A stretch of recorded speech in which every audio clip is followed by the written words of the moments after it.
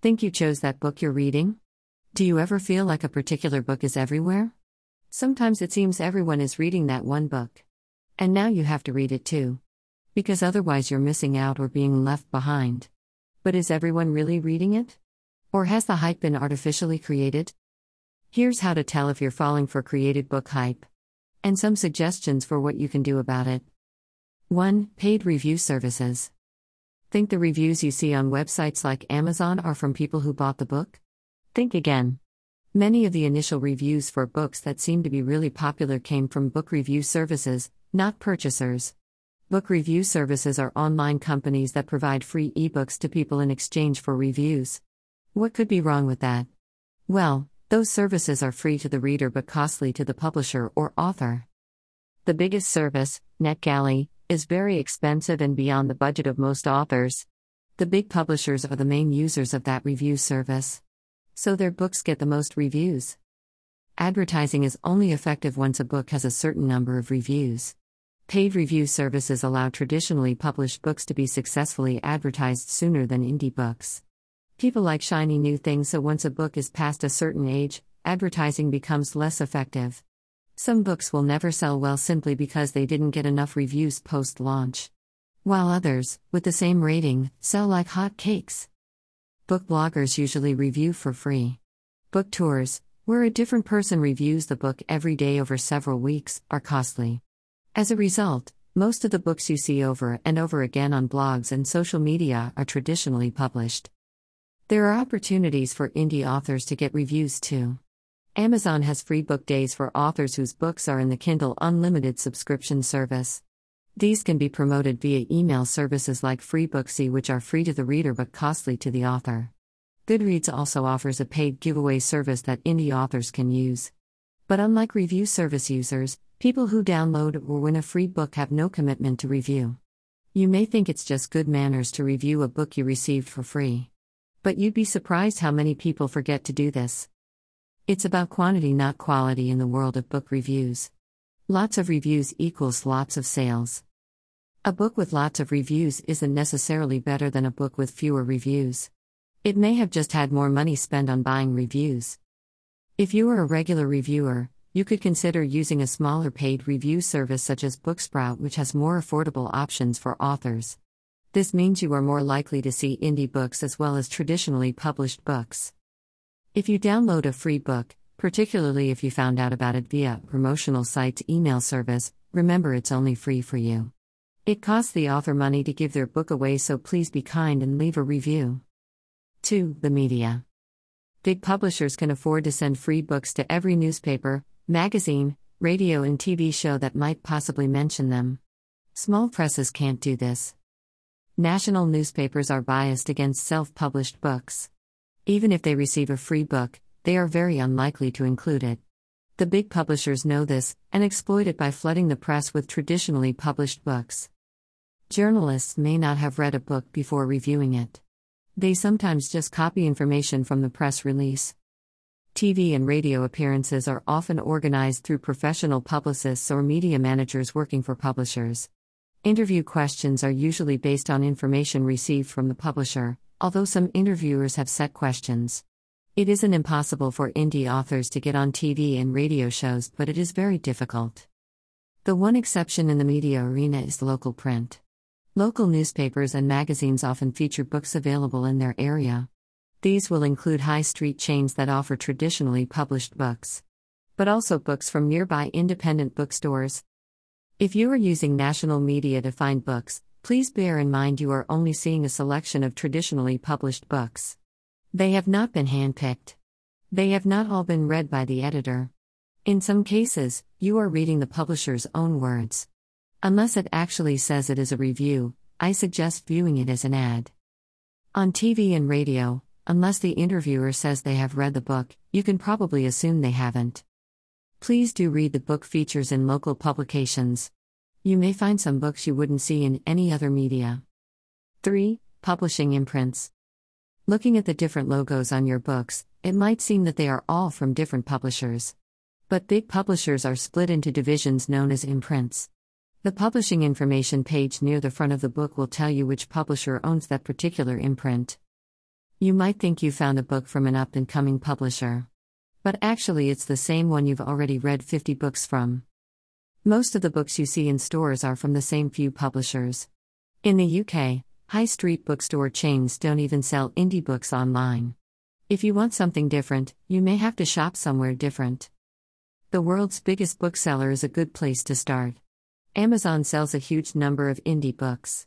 To find out if a book is independently published, just check the publisher listed on the product page. 4. Bestseller lists. Compilers of newspaper bestseller lists say they are made up of all books sold across multiple platforms. This is the media's way of excluding self-published authors, many of whom only sell on Amazon, which includes Kindle. The only self-published books on the bestseller lists are by authors who have at least one other book that is traditionally published. How does this happen? Publishers sign an author for one particular book or series. They won't necessarily be interested in the next one. And once an author has grown a significant following, they may feel they don't need a publisher anymore. So some authors are both traditionally published and self-published. Finding a self-published book on a bestseller list does not mean the person who compiled the list was unbiased. Take the bestseller list with a pinch of salt. If you want to know what's really selling, check Amazon's rankings. Or search for the particular types of books or subjects you are interested in, instead of reading what everyone else is supposedly reading. 5. Sponsorship. This form of advertising has reached even the most self-publishing friendly bookstore, Kindle. Sponsored spots on Kindle are only available to publishers, not authors. This excludes indie books from ever getting the top slot. If you like the look of a book, then by all means go ahead and download it. But please understand the book Kindle is suggesting might not be popular or relevant to you. It might be promoted because someone paid for it to be promoted. 6. Social media reach. Traditionally published books are promoted on publishers' social media accounts, reaching huge numbers of readers. Indie authors have to build their own audiences. Well-known social media influencers charge to post about products. They only promote the books they get paid to promote. They don't have to read them to get paid. It's always a good idea to check if someone has read a book before accepting their recommendation. Or follow micro-influencers on Instagram, YouTube, or TikTok, with smaller accounts. If they can tell you what they liked and what they didn't like about a book, you know they've read it. 7. Books with endorsements. These are the quotes on the front cover, back cover, and online product page. They are often written by people who haven't read the book. This includes other authors signed with the same publisher. And journalists who have a relationship with the publisher. Have you ever seen a book with the exact same quote from more than one endorser? The publisher usually filters these out, but sometimes one gets through. This happens when the publisher has provided generic quotes for people who didn't have time to read the book. And for those who didn't even want to read the book. I strongly recommend ignoring endorsement quotes. If you think this sounds extreme, try reading the endorsements for the last few books you expected to love but didn't love. Do you agree with them? 8. Books in bookstores. The situation with bookstores varies from country to country. The following is accurate for the UK. ISBNs, International Standard Book Numbers, are expensive, and only available in batches of 10. This is fine for publishers who need book numbers for lots of books, but it's a barrier for indie authors. Indie authors use an ISBN from their publishing platform. This can't be used in physical bookstores. The cost of a separate ISBN makes trying to get a book stocked in high street bookstores beyond the budget of most indie authors. For those who can afford ISBNs, it may be possible to get their book in one store, as individual store managers have some discretion over what they stock. But bookstore chains are reliant on the industry distributor. And the distributor doesn't work with self-publishing platforms. So even if a high street chain wanted to, it would be very difficult to stock indie books across all their stores. A trip to a high street bookstore is great fun, but please don't let it be the only way you buy your books. Indie bookstores offer different books, and online booksellers have a much larger range. 9. Books in libraries. Did you know libraries don't get their books from the same suppliers as shops? There are specific distributors that provide books to libraries. Generally, only books available through those distributors are purchased by libraries. There are publishing services that allow indie authors to distribute to libraries. but using them makes their book ineligible for the KDP Select program through Amazon. In other words, using this promotional opportunity cuts off other promotional opportunities. If you do find an indie book in a library, it was probably donated by the author. Amazon's self-publishing platform, KDP, has an expanded distribution service which can be used by libraries. But it is not yet one of the main distributors libraries use. And books have to be priced over a certain amount to be eligible for expanded distribution, which makes them harder to sell.